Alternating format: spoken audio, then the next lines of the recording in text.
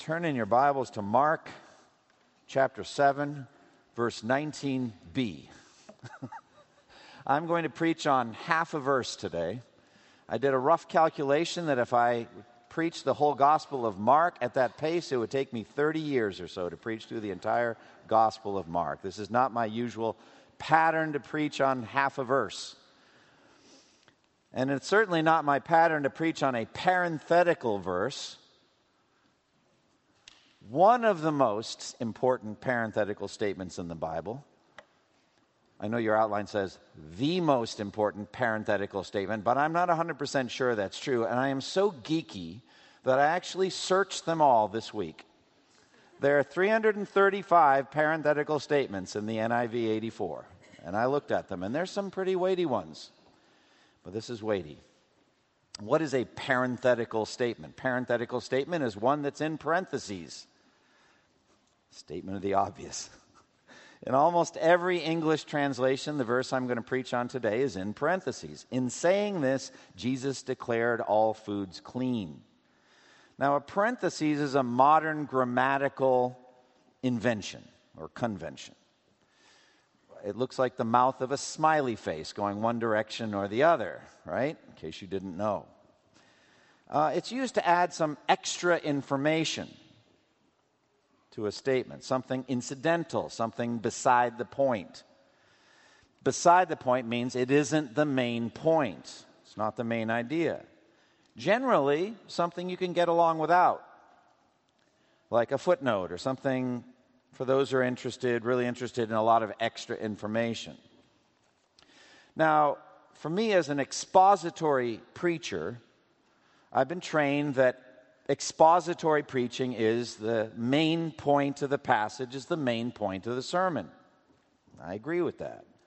So for the most part, expository sermons do avoid sidetracks.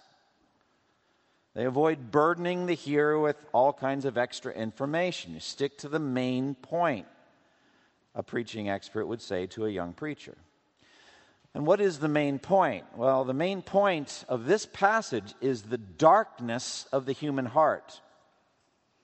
The defilement, the spiritual defilement of the human heart. Jesus has been addressing the Pharisees and teachers of the law, the scribes, the fanatical religious legalists of his day, the hypocrites of his day. They had a whole system, a man-made system of religion and traditions and regulations that are added to the laws of God, and they forced these add-ons on people's consciences. They pressed their rules, their traditions, their regulations on people's consciences.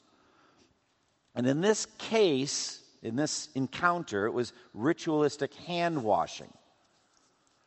As part of an overall system of ritual washings that are nowhere commanded in the laws of God.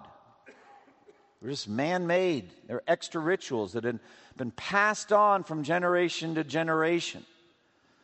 Previous generations of rabbis, just like them, and they bound people's consciences with these traditions, these washings. Look at verses 3 through 5. The Pharisees and all the Jews do not eat unless they give their hands a ceremonial washing, holding to the tradition of the elders. When they come from the marketplace, they do not eat unless they wash, and they observe many other traditions, such as the washing of cups, pitchers, and kettles. So the Pharisees and the teachers of the law asked Jesus, "Why don't your disciples live according to the tradition of the elders instead of eating their food with unclean hands?"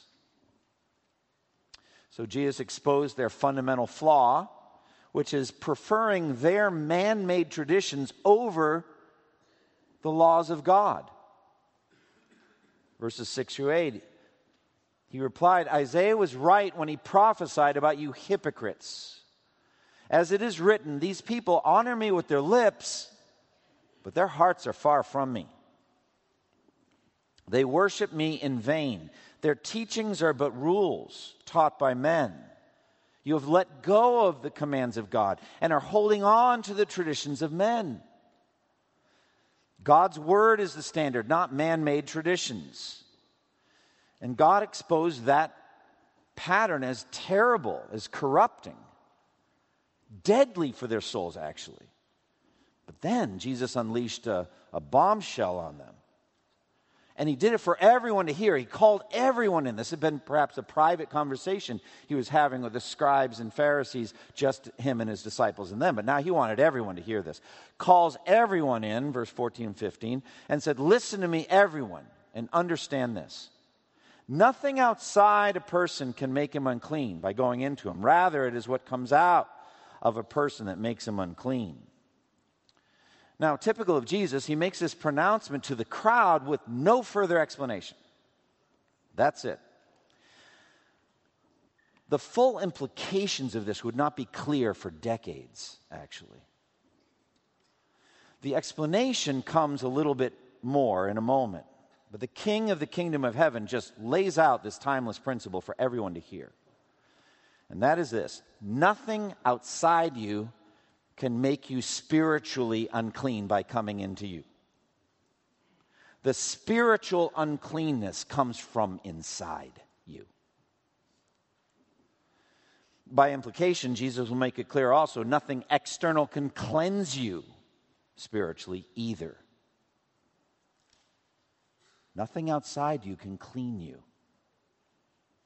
These ritual washings had no power to do that. Spiritual defilement comes from within, so true cleansing must come from within as well. But again, Jesus made none of this clear to the crowds. He just said it and then goes inside with his apostles. And he gives a fuller explanation to them. Look at verse 17 through 23. After he had left the crowd and entered the house, his disciples asked him about this parable. "Are you so dull," this translation has, "are you without understanding? Don't you see that nothing that enters a man from the outside can make him unclean? For it does not go into his heart, but into his stomach, and then out of his body." And saying this, Jesus declared all foods clean. He went on, "What comes out of a man is what makes him unclean. For from within, out of men's hearts, come evil thoughts, sexual immorality, theft, murder, adultery, greed, malice, deceit, lewdness, envy, slander, arrogance, and folly. All these evils come from inside and make a man unclean." So that's the main point. Main idea here is all spiritual defilement comes from our hearts. Now that was the main point of last week's sermon. We walked through that last week. The darkness and evil of our hearts is the true problem of the human condition. Therefore, nothing outside a person can spiritually defile them. The human heart is a poisoned fountain. A poisoned fountain. What is the heart? Well, the heart, biblically, is the part of you that studies and learns and thinks and reasons and plans and loves and hates, feels emotions, and makes choices. The Bible says your heart does all of those things. The heart is the center of the entire human experience. Proverbs 4:23, "Above all else, guard your heart, for it is the wellspring of life." What does that mean, the wellspring of life? Well, everything to do with the human life comes from the heart. It's likened to a spring of water, a wellspring that flows up and out into everything we do. And we're told to guard it carefully. But Jesus says in this text, it's already poisoned. It's already polluted. And no foods cause that defilement, nor the uncleanness of your hands physically. No, this defilement is spiritual, deep.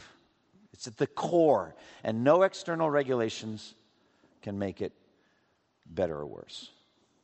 And oh, by the way, this is where the parenthetical statement comes in. Oh, by the way, Gospel writer Mark, under the influence of the Holy Spirit, stuck a significant historical banner in this moment.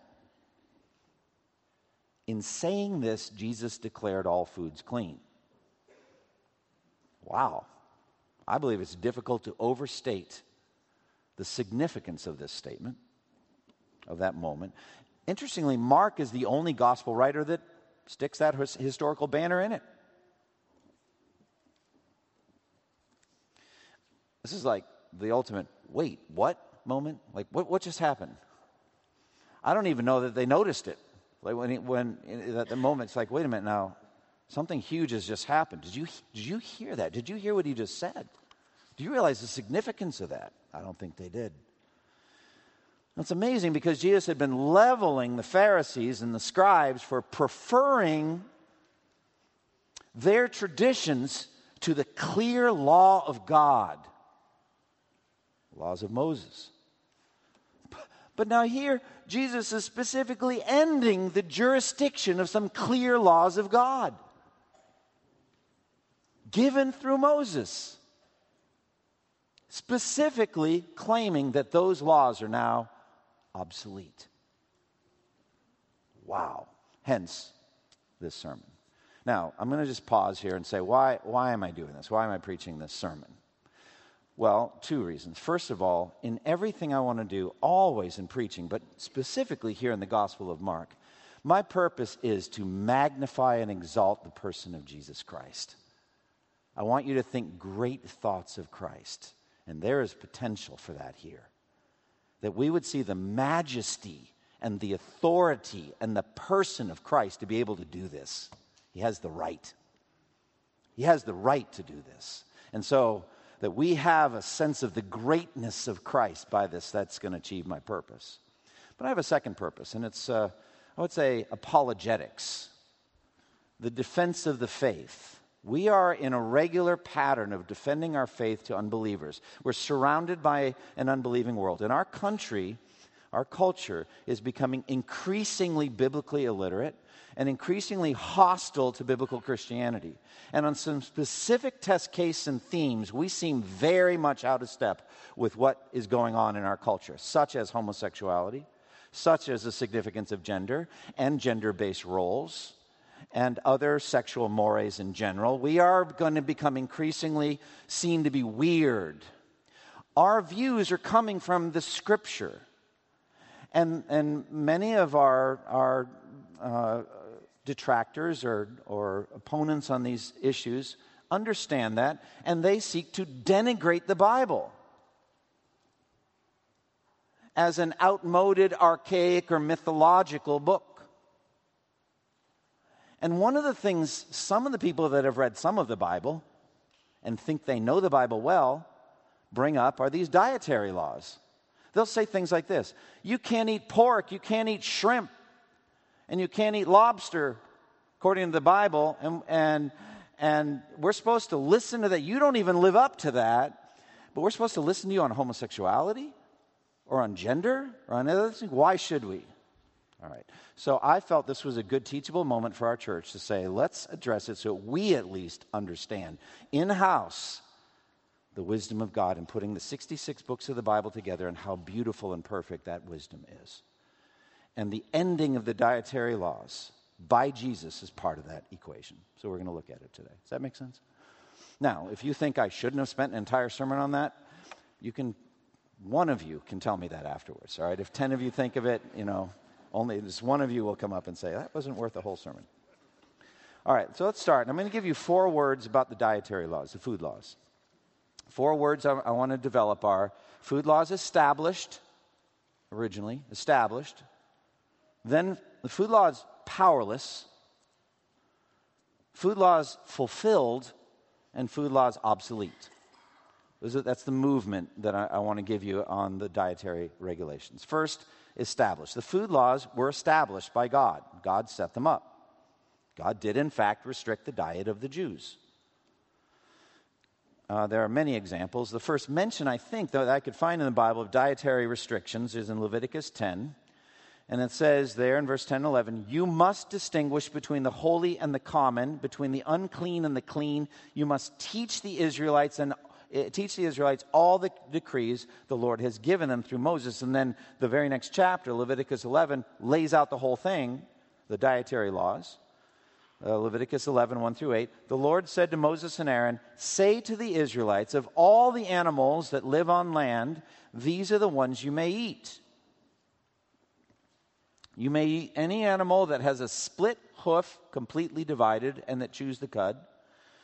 There are some that only chew the cud or only have a split hoof, but you must not eat them. The camel, though it chews the cud, does not have a split hoof. It is ceremonially unclean for you. The coney, though it chews the cud, does not have a split hoof. It is unclean for you.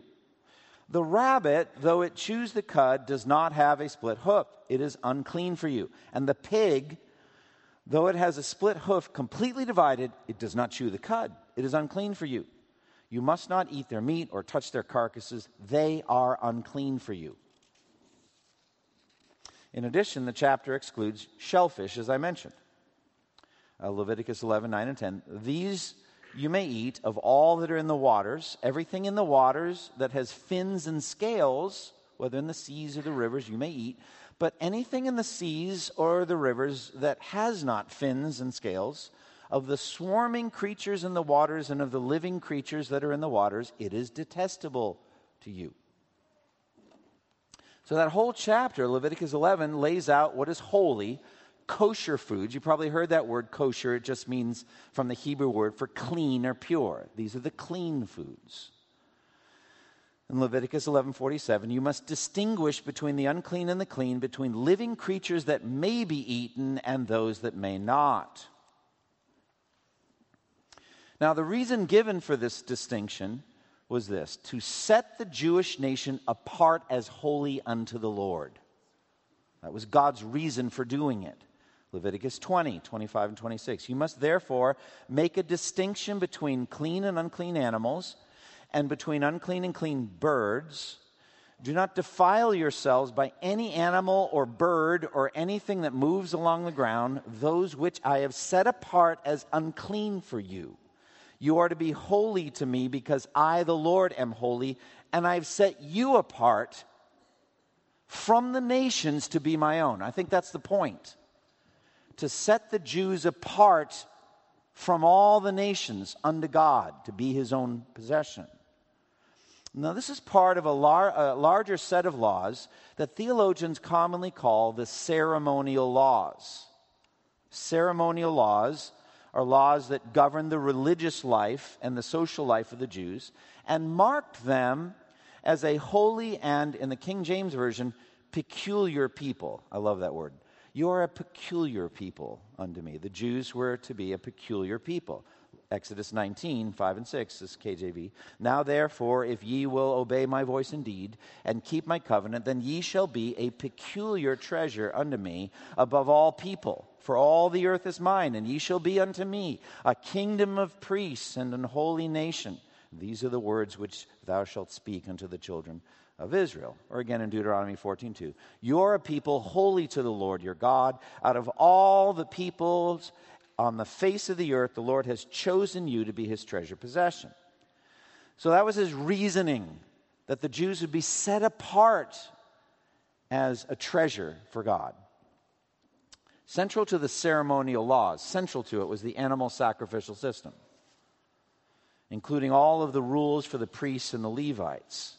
It also included circumcision for all boy babies born in Israel. On the 8th day, they were to be circumcised, and that definitely marked the Jews apart, separate from the Gentile nations, circumcised and uncircumcised people. It was a huge topic of debate for the early church. By these ceremonial laws, the Jews were set apart as sacred, as a sacred people, and a barrier, a dividing wall was set up between them and the Gentiles. These laws, these ceremonial laws, set up that barrier. So, the food laws were established by God. Secondly, though, we want to note the food laws were powerless spiritually. They had no saving power. The book of Hebrews especially makes this plain, but it's not just in the book of Hebrews, but Hebrews does. And the New Testament makes it plain. Now again, Jesus has said plainly here in our text, nothing that we eat can defile the heart. Look again at our text, Mark 7, 18 and 19. "Nothing that enters a man from the outside can make him unclean. For it does not go into his heart, but into his stomach, and then out of his body. In saying this, Jesus declared all foods clean. Paul said the same thing about food. 1 Corinthians 8:8. Food does not bring us near to God. We are no worse if we do not eat and no better if we do. So food doesn't do anything spiritually for you. Hebrews says that the Jewish ceremonial laws in general, including circumcision and animal sacrifice and food laws, were symbolic and powerless. Hebrews 9 and 10 says, the gifts and sacrifices being offered were not able to clear the conscience of the worshiper. They have no power to cleanse your conscience. Feel guilty, this won't solve it. They are only, this is Hebrews 9:10, they are only a matter of food and drink and various ceremonial washings, external regulations applying until the time of the new order, until the new covenant comes in. And then next chapter, Hebrews 10:4, it is impossible for the blood of bulls and goats to take away sin. So I'm saying none of these ceremonial laws could not take away your sin. They're powerless to do that. Paul says the same thing in Colossians, though the context is slightly different there, and we'll circle back to Colossians 2. I just want to mention it. The regulations do not handle, do not taste, do not touch, are all destined to perish with use because they're based on human commands and teaching. Such regulations indeed have an appearance of wisdom with their self-imposed worship, their false humility, and their harsh treatment of the body, but they lack any value in restraining sensual indulgence. They have no power to clean up your soul. So, strict observance of dietary laws is powerless to restrain lust, and it is powerless to cleanse the conscience from guilt, from sin. In fact, the whole law, in general, was declared powerless to save. Romans 8:3, what the law was powerless to do in that it was weakened by the flesh, God did, by sending his own Son in the likeness of the flesh to be a sin offering. So the law couldn't save you from sin. The law had no power to do that. And so that's why God sent his Son. Romans 8:3. And then again, Galatians 2:16. A person is not justified by works of the law, but through faith in Jesus Christ. So because by works of the law, no one will be justified. So they're powerless to save you. So that's the second point. Third point. The food laws have been fulfilled. They're fulfilled. God's purpose in them has been met now. Why did God institute these laws to begin with? We've addressed that. To mark the Jews as a sacred or separate holy people. Why did he want to do that? Well, there are a number of reasons, but the main reason, I think, was to give the Messiah, the Christ, the Savior of the world, an address.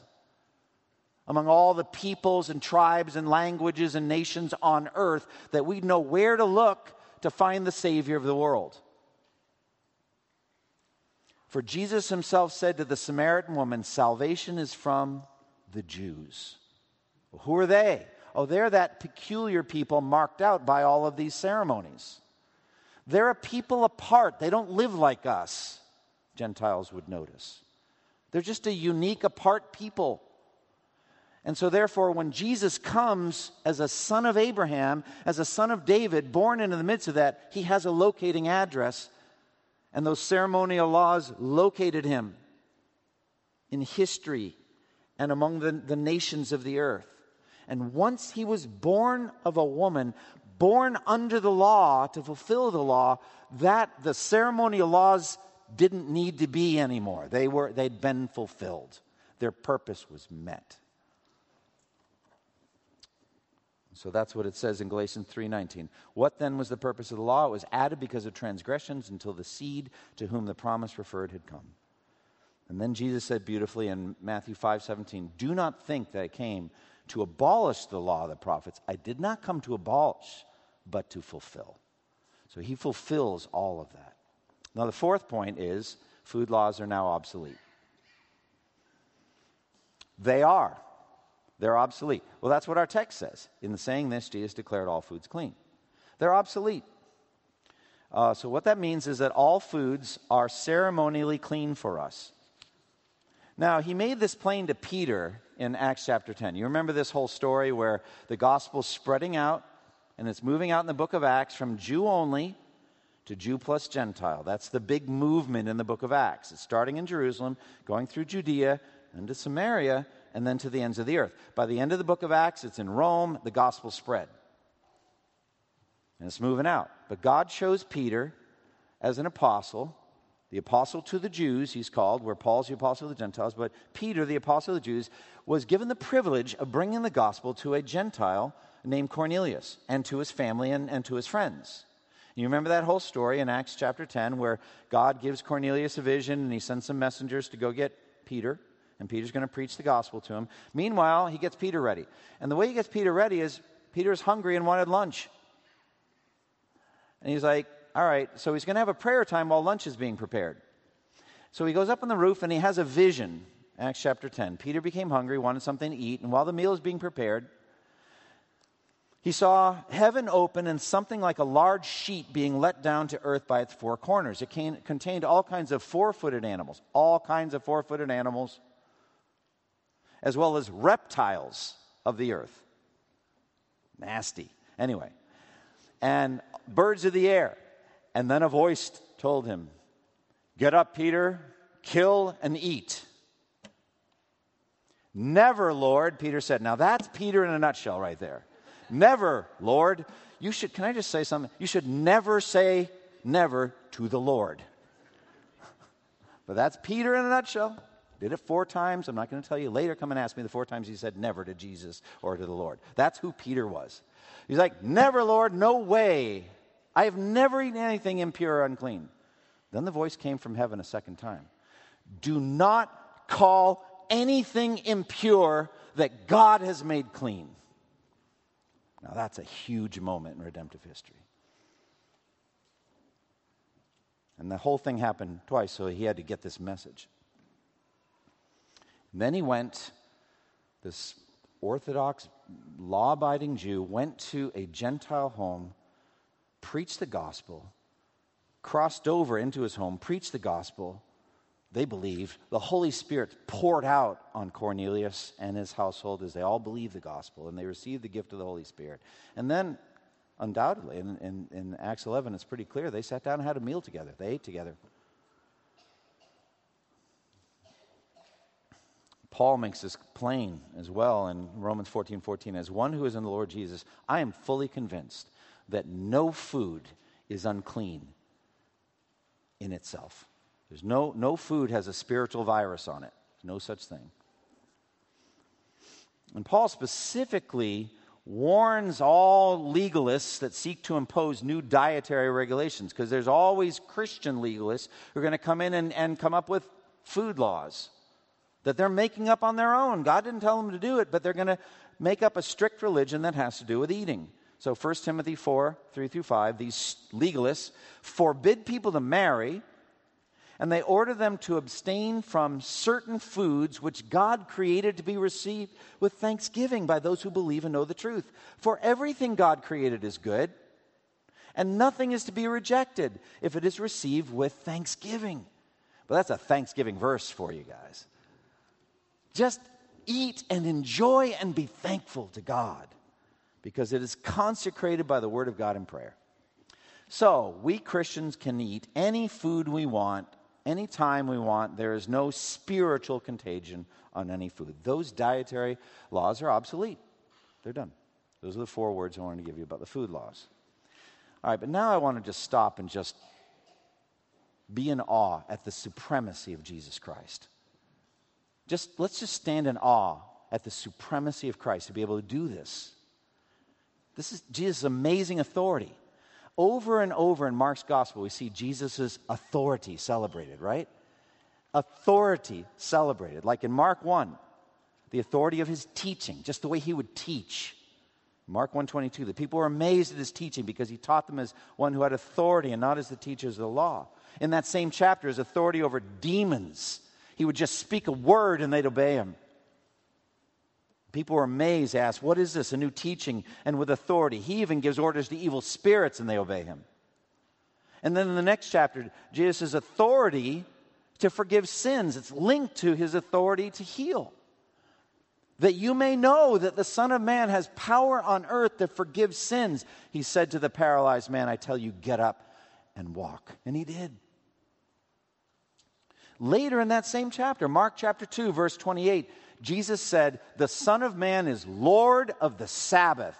Now, that's incredible. In other words, if you have any questions about what you may or may not do on the Sabbath, come and ask me. I'll tell you.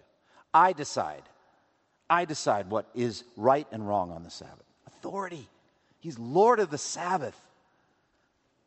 After Jesus stilled the storm, just spoke and said, peace, be still. And in an instant, the wind and the waves were quieted. The wind and the waves silenced. And they said to each other, who is this? Even the wind and the waves obey him. Jesus is Lord of all. And later in Mark's gospel, when Jesus will cleanse the temple, he will call that holy place my house. My house will be called a house of prayer, but you have made it a den of robbers. And after his resurrection, he'll make this statement, sweeping statement. All authority in heaven and on earth has been given to me. That's who Jesus is. So, in this declaration that all foods are clean, Jesus is announcing his intention to fulfill all the Mosaic ceremonial laws and bring that era to an end. The Old Covenant era is over. It's ended. Those laws coming down from on high, coming down from Almighty God through Moses, the servant of God, those ceremonial laws are fulfilled and obsolete now. Because Jesus said so. And he's the only one that can do it. Now, of all of this authority that I've been celebrating here, the greatest, the most significant for you personally and for me is his authority to forgive your sins. His authority to declare you clean. Oh, you should celebrate that on Thursday? I say you should celebrate it every day. That Jesus can look at a filthy, nasty sinner like you and me that has that kind of a corrupt, dark heart, and you look at that list. You look at that list in verse 21 through 23. Out of men's hearts come evil thoughts, sexual immorality, theft, murder, adultery, greed, malice, deceit, lewdness, envy, slander, arrogance, folly. This polluted heart. And if you're honest, you look at those words and you're like, that I still struggle with those. They're still in me. But Jesus, because of the greatness of his authority and the greatness of our salvation in Christ, has the power to look at you. And if you believe in him and you trust in him, he can declare you clean of all your sins. He has that kind of power. Remember how God said to Peter, do not call anything impure that God has made clean. I want to think about Romans 8. Who shall bring any charge against those whom God has chosen? It is God who justifies. Who is he that condemns? Satan can bring all the accusations. I could hear him saying that to Satan. Who are you to call someone unclean that I have made clean? He has that kind of power to declare you clean. And he does this by the message of the gospel. He has that power. You know, in that whole circumcision controversy in Acts 15, and they have to figure out whether the Gentile converts have to obey the ceremonial laws or not, including circumcision. Because let me tell you something, it wasn't just circumcision. It was a doorway into a whole lifestyle of legalism. It was a yoke that neither we nor our fathers have been able to bear, Peter says. But Peter said this in Acts 15, 7 through 9. Brothers, you know that some time ago God made a choice among you that the Gentiles might hear from my lips the message of the gospel and believe. God, who knows the heart, showed that he accepted them by giving the Holy Spirit to them, just as he did to us. He made no distinction between us and them. Listen now, for he purified their hearts by faith. How beautiful is that? In an instant, by faith in the gospel, they were made pure. That's justification. That's salvation, instant salvation through faith in Christ. God declaring you clean forever. It has that kind of power. Titus 3, 5 and 6 speaks of that washing. God saved us through the washing of rebirth and renewal by the Holy Spirit, whom he poured out on us generously through Jesus Christ, our Savior. And then he has the power to make you clean actually, so you live a clean life, a cleaner and cleaner life. We know that we'll never be perfectly clean in this world while we live. But he has the power to transform us by the renewing of our minds, to transform us. And that transformation of the heart is predicted in that beautiful passage in Ezekiel 36, 25 through 27. I will sprinkle clean water on you, and you will be clean. I will cleanse you from all your impurities and from all your idols. I will give you a new heart and put a new spirit in you. And I will remove from you your heart of stone and give you a heart of flesh. And I will put my spirit in you. And I will move you to follow my decrees and be careful to keep my laws. What laws? The moral laws. The permanent laws, which are summarized by Jesus beautifully in this: love the Lord your God with all your heart, soul, mind, and strength, and love your neighbors yourself. He will move you by his Spirit to fulfill those permanent laws, which will still be operative in heaven forever. They're permanent and beautiful. And so Jesus has the power to do that. Jesus also frees us from enslavement to sin itself. Hand washing, the rituals, the traditions, that didn't have any power to set you free from wickedness. But Jesus does. Jesus said in John 8, I tell you the truth, everyone who sins is a slave to sin. So if the Son sets you free, you'll be free indeed. Jesus has the power to make you free from pollution, free from wickedness, free from sin. So you don't sin anymore. And someday you won't. Amen? I'm looking forward to that day. No more sin ever. For all eternity we'll be done with it. In the meantime, we can be increasingly living lives of freedom from corruption and lust and wickedness. Jesus has the power to do that. As Romans 6:18 says, you have been set free from sin and have become slaves to righteousness. And it's not religious rules and regulations and strict dietary laws that set us free from sin's defilements. It's faith in Christ. So Jesus has the power to set you free from religious legalism. Let's never become a legalistic cult. Hey, Pastor, that's a very good idea. You heard it here first. Let's never become a legalistic cult. Many religions in the world have strict dietary laws. They've gone on. They're part of religion. I think it's because most normal, non-religious people, it's said of them, their God is their stomach. They live for appetites. And they glut themselves on things. So then religious people don't. And they become strict about those things. And so there's all manners of that kind of strictness in various types of man-made religions. Hindus, for example, are very strict about what they will eat and will not eat. Obviously, the eating of all beef is forbidden because of the cow is sacred. But many go beyond it into the principle of nonviolence, and they're just vegetarians. They won't eat any meat. Hindus. Buddhists follow similar patterns, many. Muslims follow essentially the kosher laws of the Old Testament. They don't eat pork. And they have a whole month, Ramadan, devoted to fasting, in which they will not eat during the daylight hours. Jews, of course, observant Jews, will only eat kosher foods, and there's rabbis that determine what's kosher and what's not. Roman Catholics, some Roman Catholics still fast during Lent. They won't eat meat on Fridays. I was in a bind growing up as a Catholic because I hated fish.